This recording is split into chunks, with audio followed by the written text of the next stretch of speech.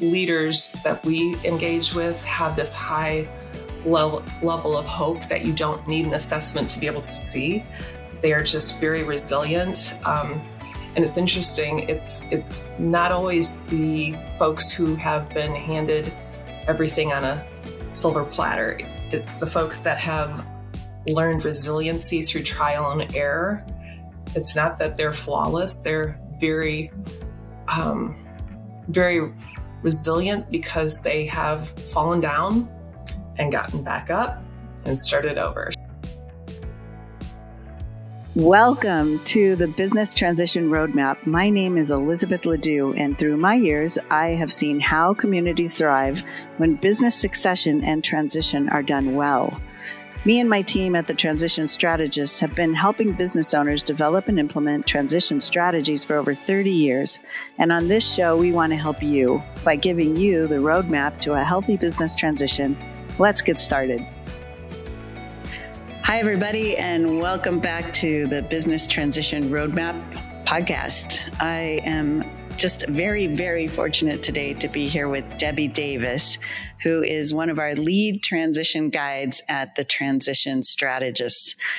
It's fun for me to be able to work with amazing people and amazing guides, because every transition guide that we have in our firm actually brings a little bit of a different knowledge and background and experience to our team. Debbie's real forte is in leadership. And today what we're going to talk about is how leadership really shifts and changes as an owner goes from running and operating their business to leaving their business, to being that mentor that helps somebody else, a successor, come in and do well. So what kind of leadership skills do they need to have to do that? And how do they shift during this transition time? And then we're also going to talk a little bit about the successor's side, because the successor also has usually some new leadership skills that they're trying to figure out and that they're bringing on board. So Debbie, welcome. And thank you so much for being here today. It's so fun to have you. Gosh, thanks for having me here. I'm excited to share. I'm excited to have the opportunity to brag on some of our clients and talk about what they bring to the table in terms of leadership and what they're looking for in their successors. So just happy to be here. Thank you. In terms of our leaders that we work with, the CEOs specifically, the things that I feel like we see in our clients are a really nice balance of business acumen and then also care for their people.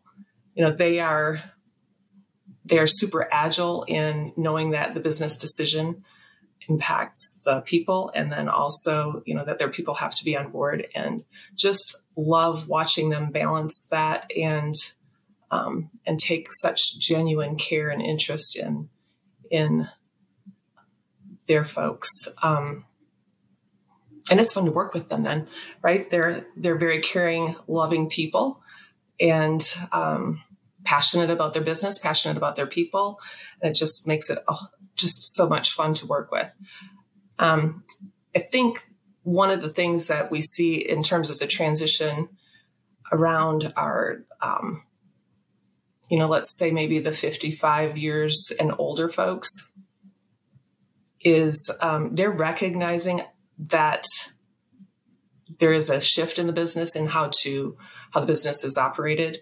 And they're seeing that their skill set that they had when they first started the business is different than what is needed to run the business today. And they're open to looking at themselves differently and saying that this business needs a different leader. And they're not afraid of hiring someone who is smarter than them, possibly. They're brave, I think. They're courageous. It's a little scary to think about. Oh my gosh. Somebody being smarter than... We see that. Yeah. And I feel like, that's a dance that one day they do really well and it's easy. And the next day they wake up and it's like, ooh, it's kind of scary, but they step there anyway. They go forward anyway. And I think our process supports them. And I love that we have the opportunity to coach them through that, guide them through that transition, because they're very vulnerable. And that's not normal for where, for them typically, the entrepreneur is this big, brave person that just is taking on the world and very comfortable. And the reality is that's a scary place. And they can put on a great, not a front, but they put on a really good, they present themselves really well and brave for the rest of their team. They're creating that beautiful vision. They're creating the strategic plan to go forward. And sometimes they don't know all the answers, and they continue to push forward. And we get to see the vulnerable side of them that says, I'm not 100% sure. And this sounds a little scary. And we can walk through that with them. And it feels like a nice place to be. I enjoy being there with them. Nice. So when you look from your background, what are the primary skills that an owner or founder has as they build and grow their company? They're active in it and they're working in it. So let's start there. What are some of the skills that they have that more than likely have been a foundation for their success? Tenacity. There's a hope assessment, and I think leaders that we engage with have this high level of hope that you don't need an assessment to be able to see. They are just very resilient. And it's interesting. It's not always the folks who have been handed everything on a silver platter. It's the folks that have learned resiliency through trial and error. It's not that they're flawless. They're very, very resilient because they have fallen down and gotten back up and started over. So I would say, they have a high level of hope, a high level of resiliency based on having been there, done that, meaning they've failed forward. And then, of course, acumen, business acumen is important. I think there's a level of intuition that complements that business acumen. It's not just book smarts. It's the ability to know when to apply that in what situation. And then back to agility, the balancing of the business along with people. They take care of their people. I like to say they balance profit and people well. Right. In terms of leadership, I think a couple of the things that I measure in the work that I do is communication and relationships, and then alignment. So those are the big metrics that we cover specifically. And so recognizing that, and we do this in our work, recognizing that you and I don't communicate the same way, nor should we. And that's a beautiful thing. And we normalize that conversation instead of looking at each other as if we might be wrong. So I think leaders see that people communicate differently and celebrate that and bring that out in their teams and themselves. And then building on relationships. The foundation of relationships is trust. And one of the things that, I had that before you and I met, but one of the things that joining our team, the transition strategist team, I think that is gold, is assuming good intent. And the minute you start applying that, and if you live that, it changes that judgment into curiosity. You can't help but be curious in that space. And so I think without a shadow of a doubt, our leaders have to remain curious, and often they do, but it can be hard. And then alignment, of course, our leaders need to create a vision that is exciting. They need to hire teams and people that can accomplish what their vision is and let them go. And that's where that trust piece comes in. Let them go and create what the vision is that they're trying to create. Yeah. Yeah. And I, assuming best of intent best of intent in general is one of my most favorite things that I've learned over many, many, many years. It's hard to do at times, but it does change your life, and it does apply to life in general, like any relationship that you have. So thanks for bringing that up. And the idea of communication, ability to create relationships, keep those strong. And you're completely correct that the people that we really enjoy working with the most are people who care about themselves, their families, others, the community, just because of our mission. That's why we do what we do, is to help communities thrive forward. And people need to be able to do that themselves, because that's how the communities are built. So when you see an owner, founder, especially a founder, start to move into the transition role, right? Transitioning out of not only their job today, letting somebody else do that job and mentoring and teaching them to do that, but also at some point in time, making the additional transition of the equity side, right? So no longer being an investor in the business also. How do the skills change, and what new skills need to be brought on board in order to help that successor do well, and also help the owner founder move on to a next adventure? I love that question. I would say back to communication, but before even getting to that point, they have to, they have a conversation with their team, it's getting to that space themselves and in alignment themselves. And what we see is, there's a lot of thought, a lot of sleepless nights for the founder prior to joining our group. And that goes away about halfway through our process, where they get to see the vision. And it's fun because, when we finish the compass, and it's so exciting to see the look on their face, and you see the shoulders drop, they're at peace with where they're going. They have clarified so much of what has been keeping them up all night, where they're heading. And so you see that calm, if you will. And then the next phase of that is, oh my gosh, I have to put some of this into action. And so it shifts for them, to your point. They've created the vision, they're in a good place, they feel good about it, and now they have to step aside. And that's a scary place to be. And it does for sure require a different set of skills. And it's the communication changes from creating the vision and being in charge to listening.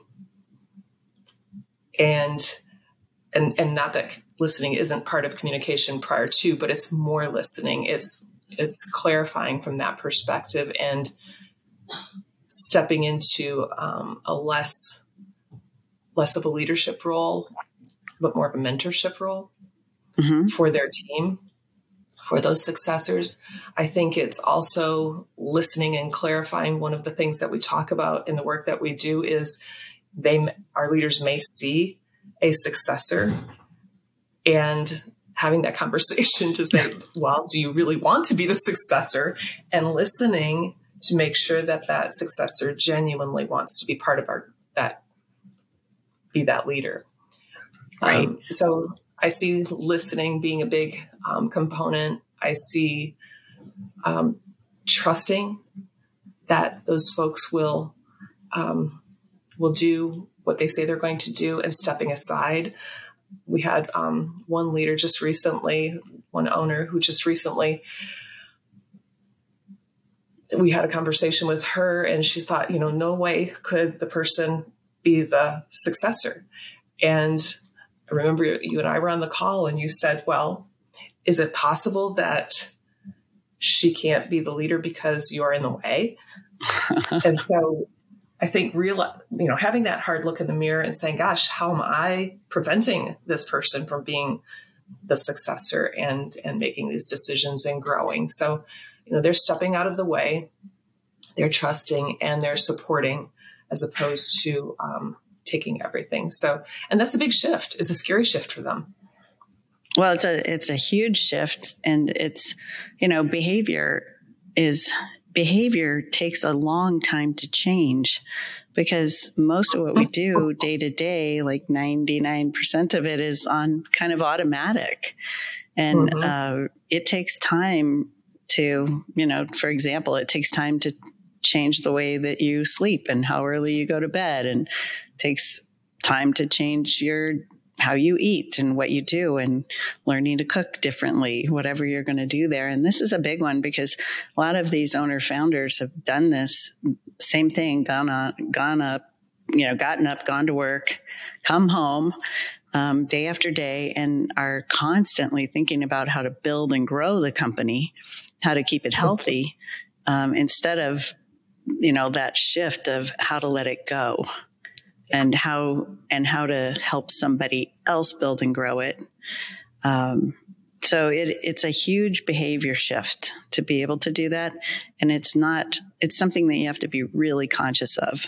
So the practice becomes really important when you're implementing your now new transition vision versus the build grow vision.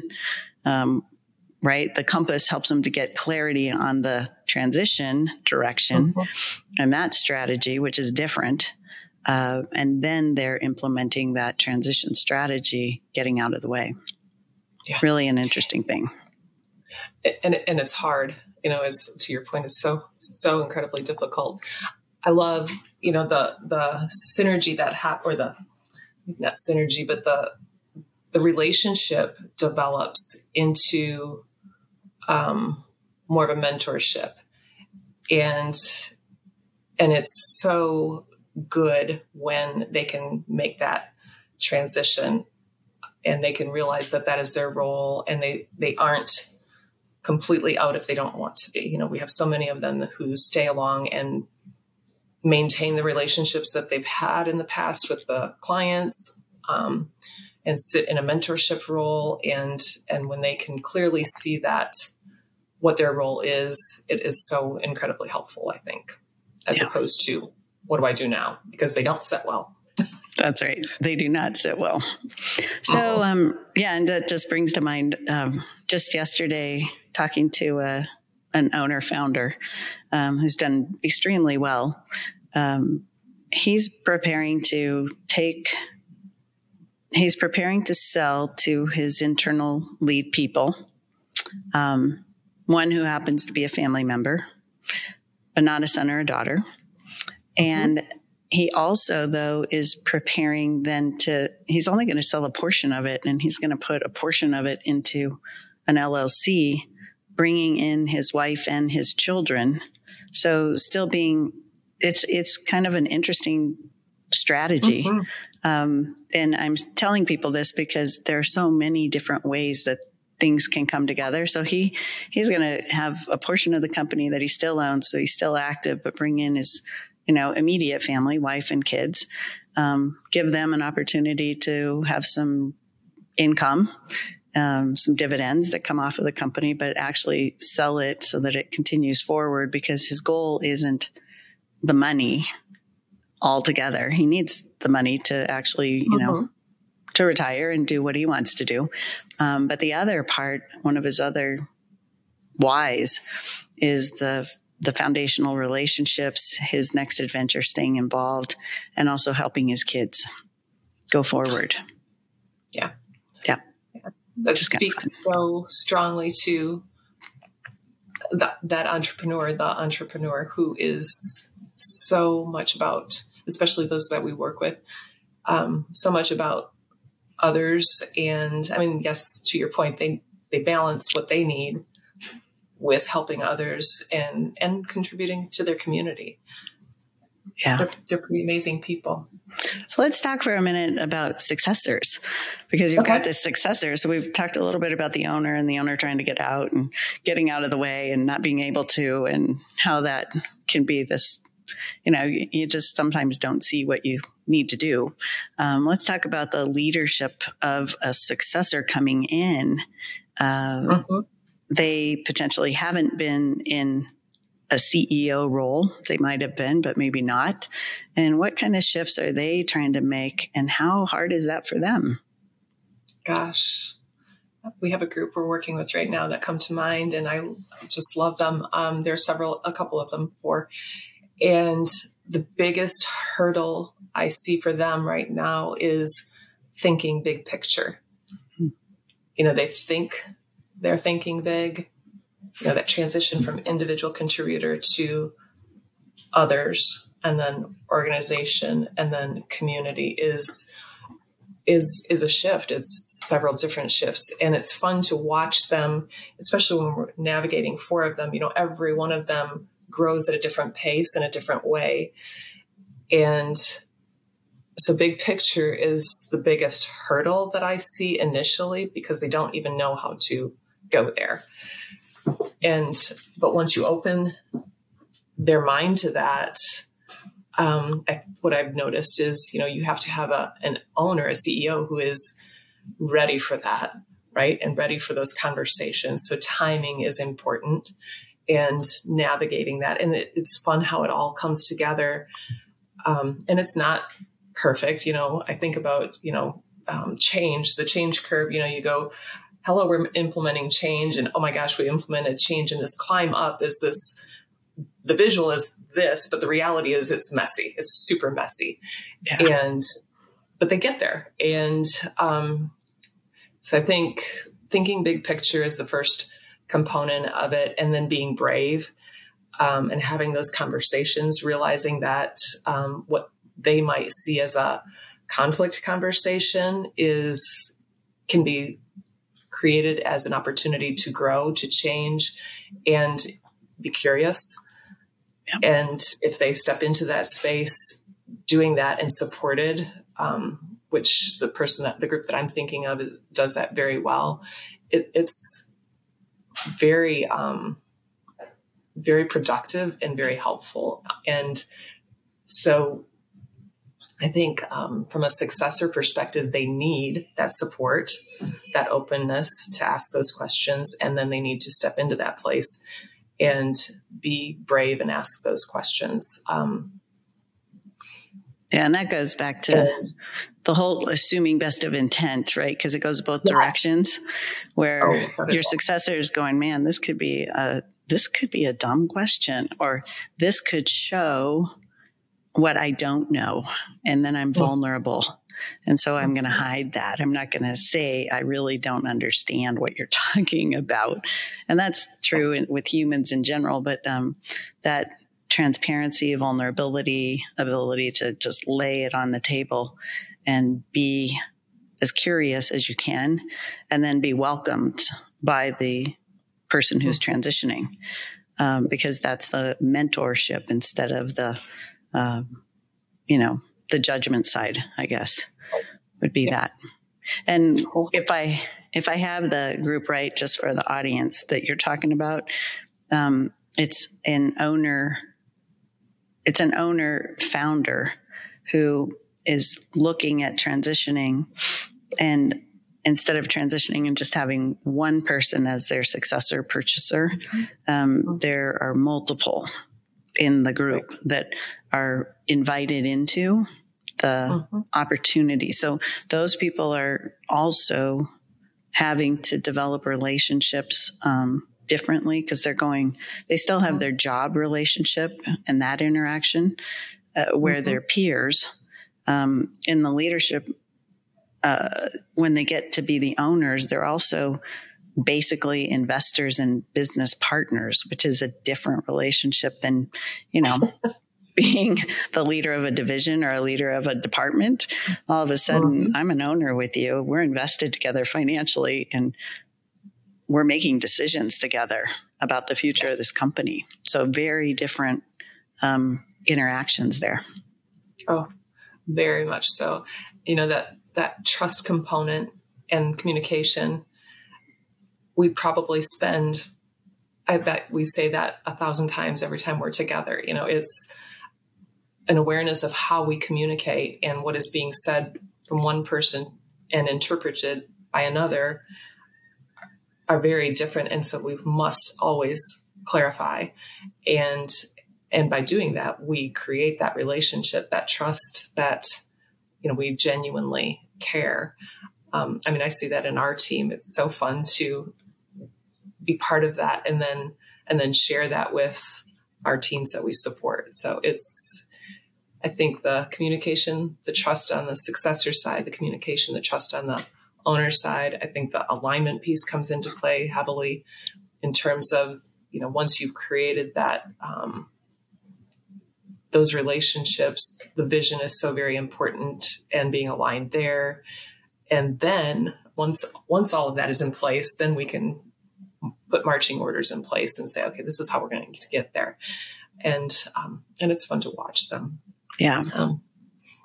And one thing that I think is crucial, and, a long time ago, I learned and I've kept it with me, that people don't live up to your expectations. They live up to their own commitments.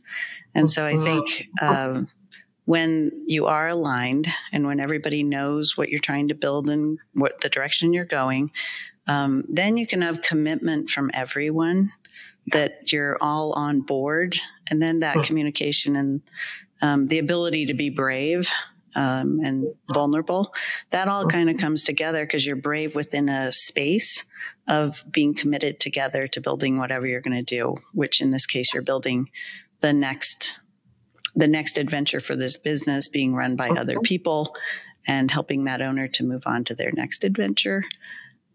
All good when everybody knows what they're doing and they're committed to making it happen and work.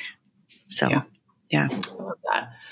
I feel like, as you're saying that, I think about the group coming together and taking the ownership, that tenacity is so different within each person, and managing that, one, being aware of it, but then managing it, because, we have different responses, and based on their history, based on their personality, based on so many things, that ability to navigate